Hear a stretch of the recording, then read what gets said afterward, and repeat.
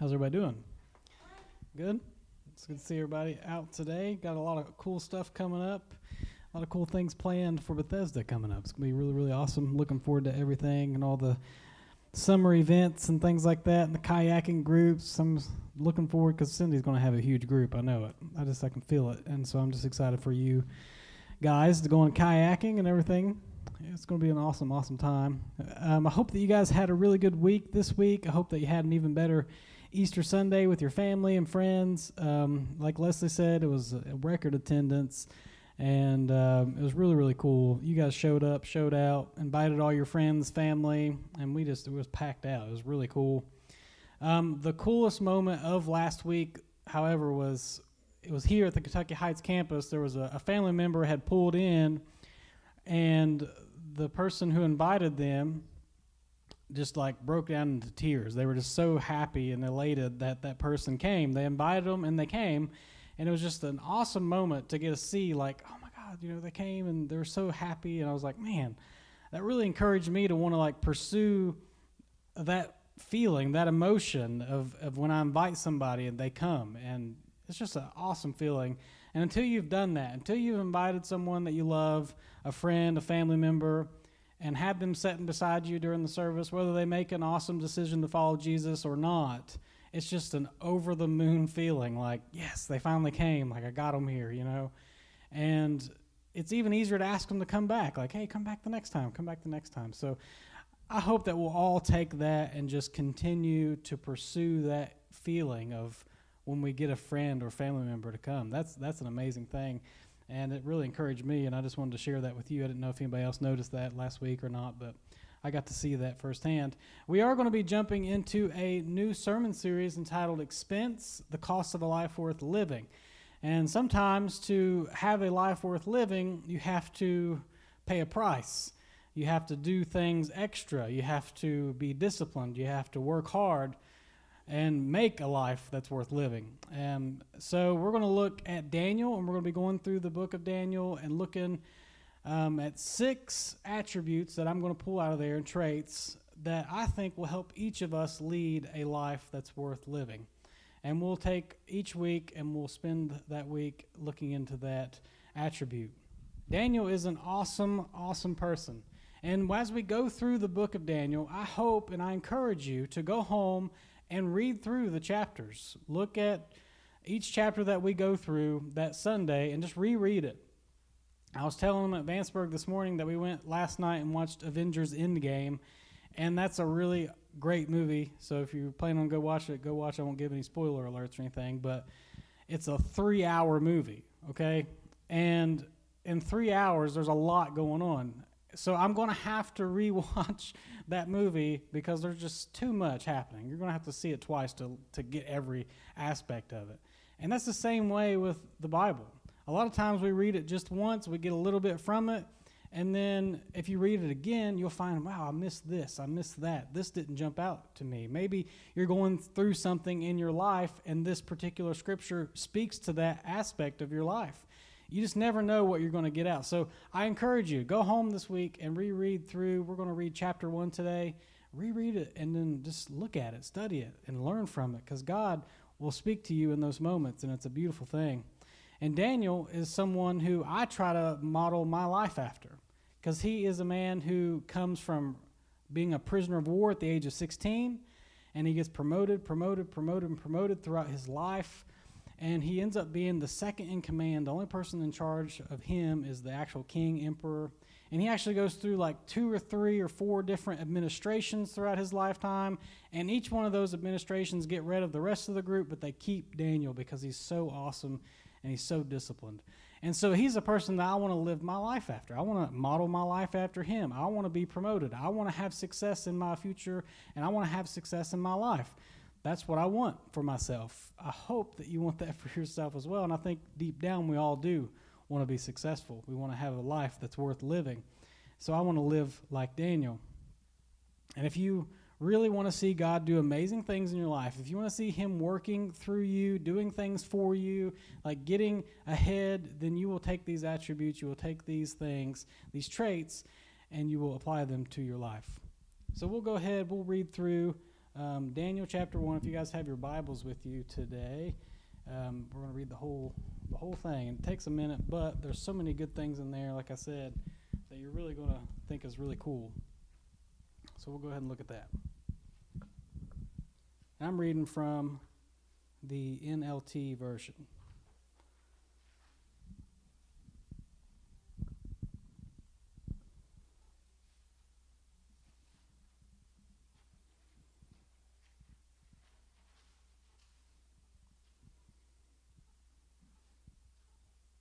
All right, here we go.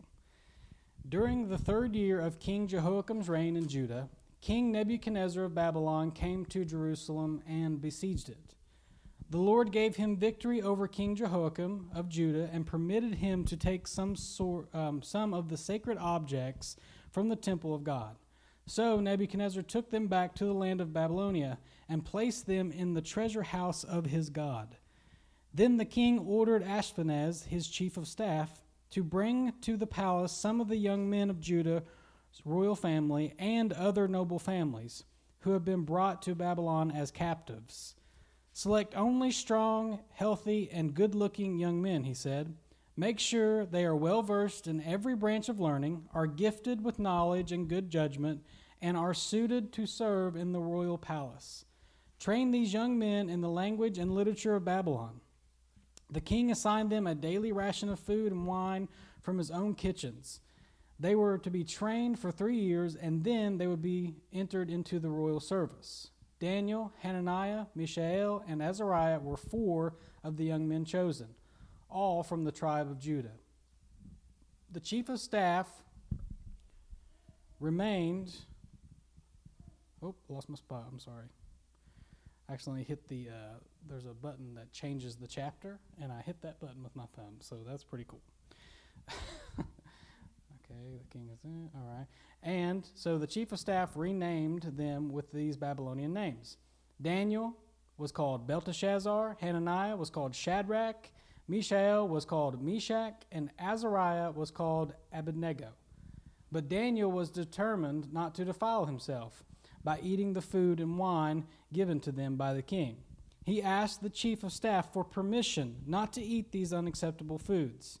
Now God had given the chief of staff both respect and affection for Daniel, but he responded, I am afraid of my lord the king, who has ordered that you eat this food and wine. If you become pale and thin compared to the other youths of your age, I am afraid the king will have me beheaded.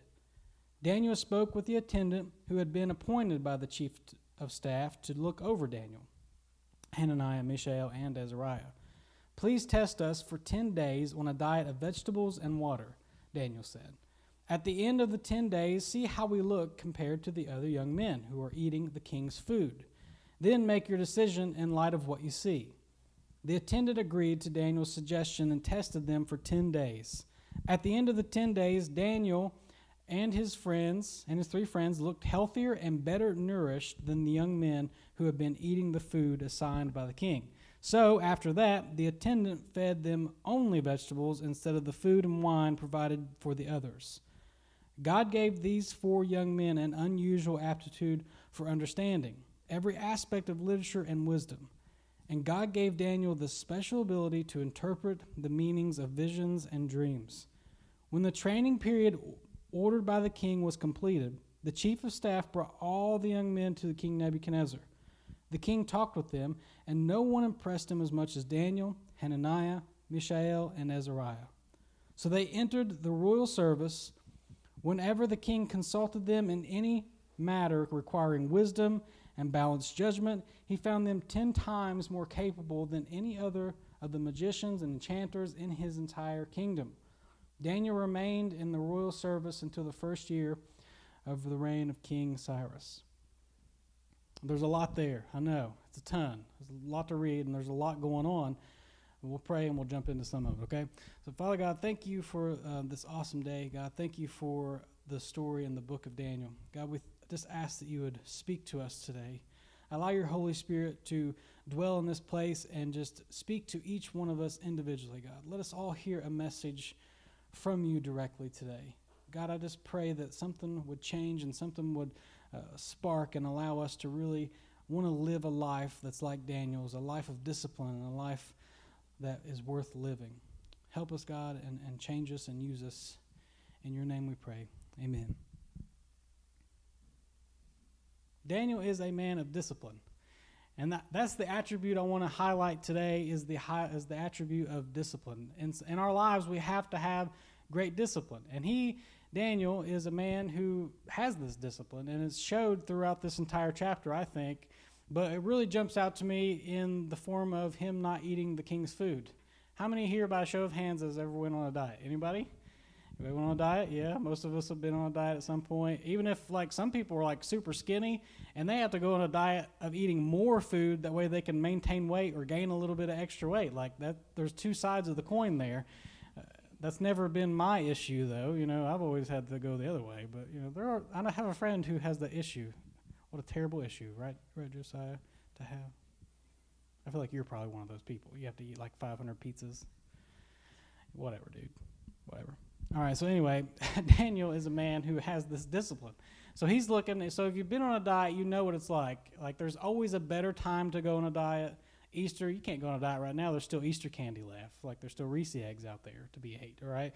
You can't go on a diet because you can't, like, throw them away, because then you feel bad because there's starving people out there, and then they're like, you're throwing candy away, so I have to eat the candy or I'm a bad person. So there's always an excuse. There's always a reason that you can move forward and just not do your diet. There's always a better date. You know, oh, it's cousin so-and-so's birthday. I want to eat cake, so I can't go on a diet yet. Like, you just can't do that. So there's always a better time. And if you've gone on a diet and maybe your significant other hasn't gone on a diet, and you're just eating vegetables and they're eating Little Debbie's, and you're like, give me the Debbie's, all right? I got to have the Debbie's. And so, I mean, that's the way I would do things. So, but anyway, neither here nor there. All right, let's not get talking about Debbie's, because I can go on a 30-hour sermon on that. But anyway, so Daniel, looking at the king's food, you know this is good food. It's not going to be second-rate food because it's coming straight from the king's kitchens. Like, it's not going to be second-rate. He's going to have the good stuff, like the great sweets and all these different things. He's going to have all the great things. So Daniel is looking at this food and he's thinking, I'm a Jew. I can't defile myself. I can't do what my other people are doing, because there's other people from his culture, from where he's from Judah, that are prisoners of war as well, and they're all eating the food. But Daniel decides, you know what? We're not going to do this. My group, we don't want to do this. We don't want to defile ourselves. And I was talking this morning, and I got to thinking about Donna, who's sick today. Pray for her. But she has been able to lose like 48 pounds, and she lives with Greg Hall. And if you know Greg Hall, me and him have a lot in common. And one of those things is that we love to eat, and we like to try new foods, and we like sweets, and that's just one thing we have in common. We like the finer things, don't we, Greg? That's how it is. And so like last night, you should have seen the butter on the popcorn. It was crazy. But anyway, that was a mistake. But anyway, so we just love food. We love trying it. And somehow Donna has remained so disciplined and was able to lose like almost 50 pounds now. And she looks good and she feels better, and I don't know how she's done it, but that takes an amazing amount of discipline to be able to do something like that. And if you are a person who's been on a diet or worked out in the past, you know how hard that truly is, especially when it's all around you, everywhere you look.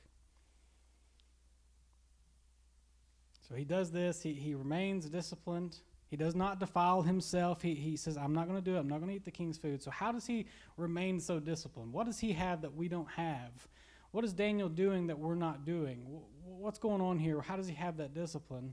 And in verse 8, I was looking, and it says that he asks for permission. He asks the guard for permission not to eat the food. And I found that very interesting, because he handles it in a way that most of us in our day and age would not handle it. He wouldn't just remain calm, cool, collected. Like people today, if something doesn't go their way, what do? They have a fit. They go crazy. They take to social media. Like the draft was this week, and the Giants took a quarterback, Daniel Jones, from Duke, and it's just a horrible decision. I'm a Giants fan, sorry. So anyway, but what an awful decision. I couldn't believe it. I was so mad. And then I get on Twitter, and I'm reading all the people that are just throwing a fit, saying that the GM's an idiot, that he's stupid, he don't know what he's doing. And I'm like, I kind of agree, but man, this is really bad. Like everybody is just freaking out over this situation. And I was like, man, how awful, And Daniel doesn't have that reaction. He doesn't have those moments to where he just was like, I can't believe I have to eat this food. I'm not going to eat this. And he doesn't throw the food back in the guard's face. No, he says, hey, man, is it okay if we don't defile ourselves? Is it okay if we remain who we are and just eat vegetables? Is that okay with you? He's not angry. He's not belligerent towards him. He's just saying, hey, is it okay? Do you think that would be all right? And the guard says what? He's like, no, it's not all right. I mean, if it was up to me, maybe I would let you eat vegetables. I would let you eat what you want. That would be fine with me, but I'm over you guys. You guys are you're my crew. And if my crew looks sickly and pale and this guy's crew looks fat and strong and healthy, then I'm going to lose my job. Not only that, but I'm going to lose my life. And I can't have that. So, no, you can't do that. You're not just going to eat vegetables. Sorry. So what does Daniel do? Does he get mad then? Does he get angry? Does he say, that's not fair, you're not hearing me out? No, he doesn't do any of that. He remains calm, and instead, he comes up with a compromise. Test us for 10 days. Just give us 10.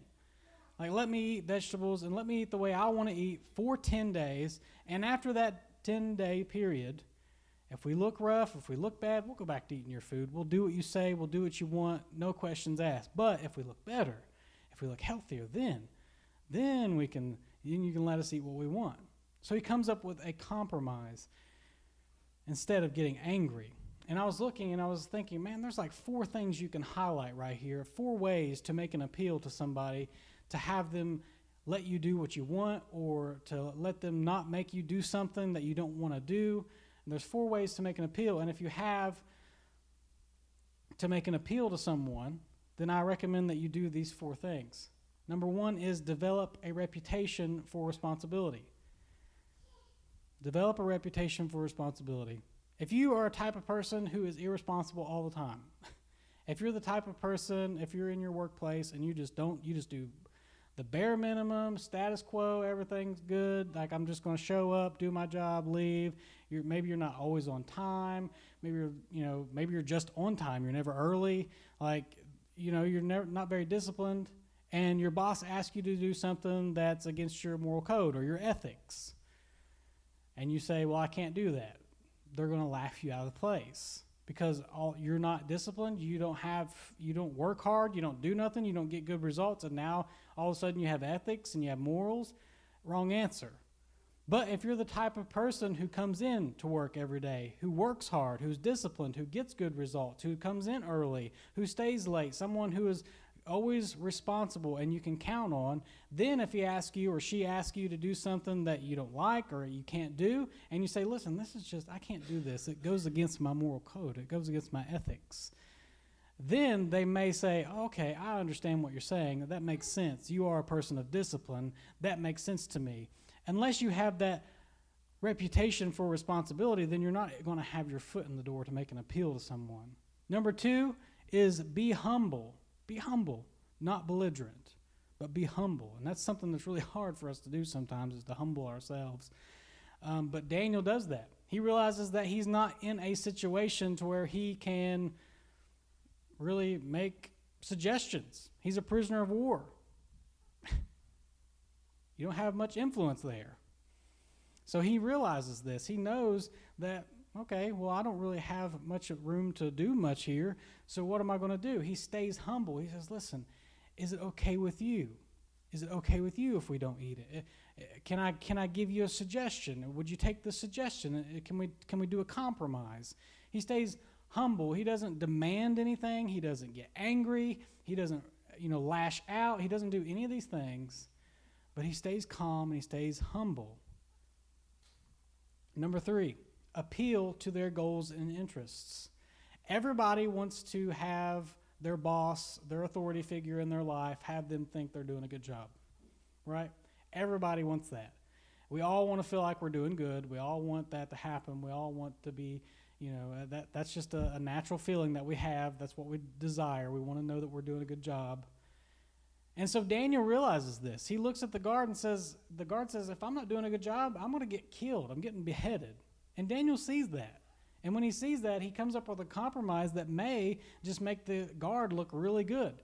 If he looks healthier, if they're all looking better and healthy and good, and they're looking better than the rest of the other guys' crews, then that makes him look good as well. Daniel appeals to that side of him, that side that says, I need to make myself look good too. Maybe I'll get a promotion if my guys look better than these guys. Maybe the king will promote me to the court. Maybe I'll get out of this job, this dead-end job. Maybe I'll get promoted too, or maybe something will happen if I look good. And number 4 is trust God if they deny your appeal. Because sometimes you can do everything right. You can develop a reputation for responsibility. You can remain humble and not belligerent. And you can appeal to their interests and goals. And still, they say no. And in those moments, we have to realize that God's plan for our life is so much better than what you think your plan is. Like, God's plan is on time. It's perfect. It's always there for you. He has it planned out for you. He's going to work things to your good. It may not seem like it at the time. So when those things happen and we still get a no, it's okay. God is still working in your life. Still remain disciplined. Still remain doing the things that you know is right and moving forward because it's important. It's necessary. Living a disciplined life can seem very hard. And the reason that it seems so hard is that we don't typically see immediate results. And we're a generation of people who like to see results right now. We want to see things happening right now, in the moment. We do something, I know I'm terrible about it. Like, I'll do like 4 curls with 20 pounds, and then I'm flexing in the mirror like something just happened. Like, look at that, that's a new line, or something like, that's a new vein popped out, or something. Like, I'm terrible about it. Albie's like, just quit. Get out of the mirror, idiot. I know, I'm just awful like that. Right? Yeah, it's bad. So anyway, that's me. I want immediate results. I want those instant gratifications. And it's so hard to be disciplined because if you decide today, I'm going to start working out, you're not going to see immediate results. You're not going to lose weight right now. But you will see slowly that you'll start to gain muscle definition. You'll start to get muscle memory. You won't be as sore the next week when you're working out. You'll see changes happening throughout, and you'll see future success. If you begin reading a chapter a day of your Bible, every single day, if you decide today I'm going to read a chapter a day for the rest of the year, by the end of the year, you will have read a ton of Scripture. You'll see that slowly you'll start to gain understanding, and slowly you'll start to get closer to God, and you'll start to see things in the Bible, and you'll be able to understand what's happening, and you'll see slow results, but you're not going to see immediately. You're not going to be like, oh, well, this is what they're saying, and you'll have all these. It's not going to happen instantly. It's going to take time. It takes discipline to keep doing it every single day. If you go to work tomorrow, or whenever you go back to work, if you decide, today I'm going to work harder than ever. I'm going to work harder than everybody else. I'm going to do more. I'm going to show up early.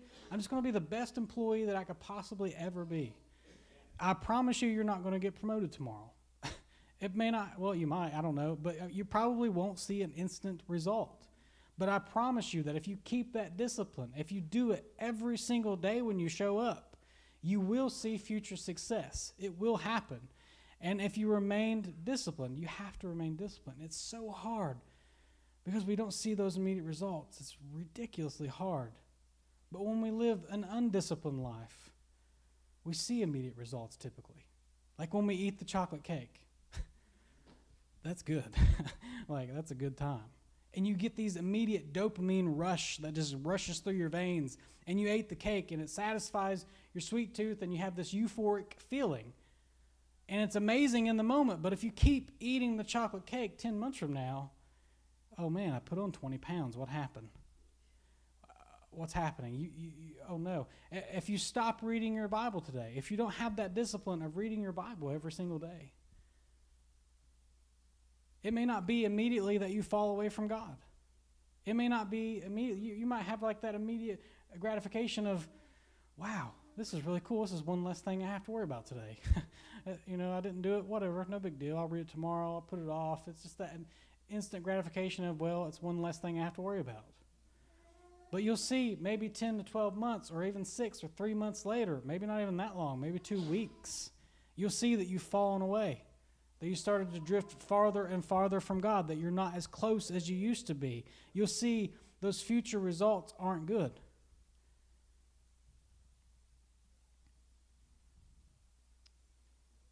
If you go to work tomorrow and you decide, I'm just going to do status quo things, I'm just going to work a little bit, just do what I need to do and go home, I'm not going to do extra, whatever. You may not get fired tomorrow, but 6 months from now you might. You see, our instant gratification is a sign that typically it's probably not a good thing. And that's not always the case. There are some things that you get instant gratification from. But one thing that I've learned is that usually the daily disciplined life forgoes instant gratification for future success. And the undisciplined life forgoes future success for instant gratification.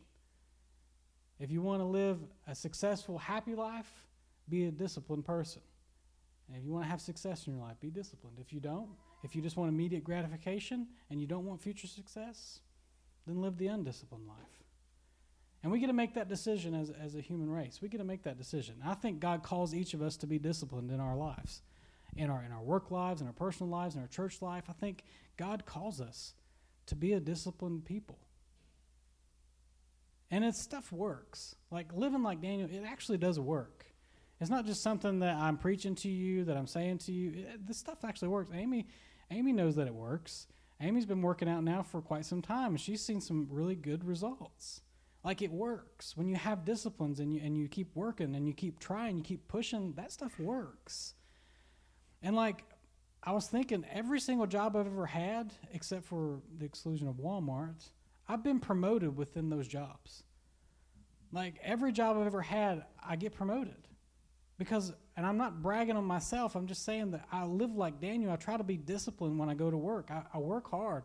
I'm always looking to get better, to do things better, to be the best person that I could be, the best drug counselor that I could possibly be. I'm reading scholarly articles at least once a week, and I study those, and I'm constantly like nagging my boss saying, hey, what can I do? How can I improve? What am I doing that I need to do better?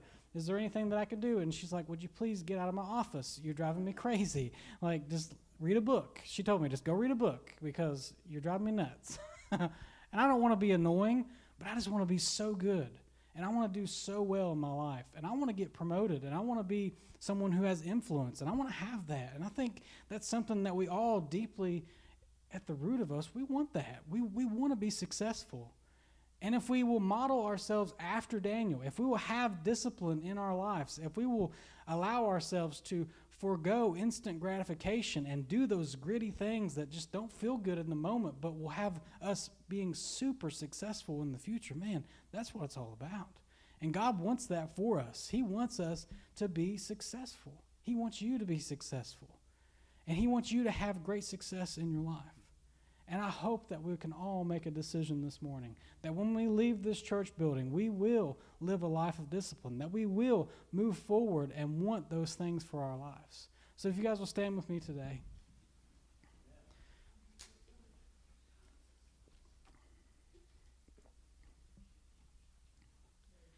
And if everybody will close their eyes and bow their heads, I just want to give an opportunity. If you're here today and you haven't made a decision to follow Jesus, or maybe you're here today and you've maybe stopped following, I just want to give you an opportunity to just re-up this morning. If that's you and you are saying, hey, I just need to get back to Jesus, I want you to just go ahead and lift your hand. I won't point you out. I won't call you out or anything like that, but awesome. Good. Thank you.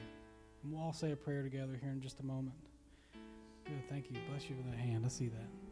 God sees that. And if you're here this morning and you want to be a person of discipline, you want to have discipline in your life, and you want to see great success, and you want to forgo instant gratification for that future success, and you want God to bless you like He does Daniel and get promotion after promotion and get your life blessing after blessing, if that's you this morning, then please go ahead and lift your hand. If you want a more disciplined life, awesome. Hands all over the place. Yes. Good. Good. And we'll say a prayer in just a moment. A prayer of salvation and a prayer that God will help us be more disciplined. If that was you, if you raise your hand, say a prayer like this in your heart to Jesus today. Father God, thank you for your son Jesus who died on a cross for me. God, I accept what he did for me. He took my sin and he took it to the grave, God. And I thank you for that. I thank you for that sacrifice.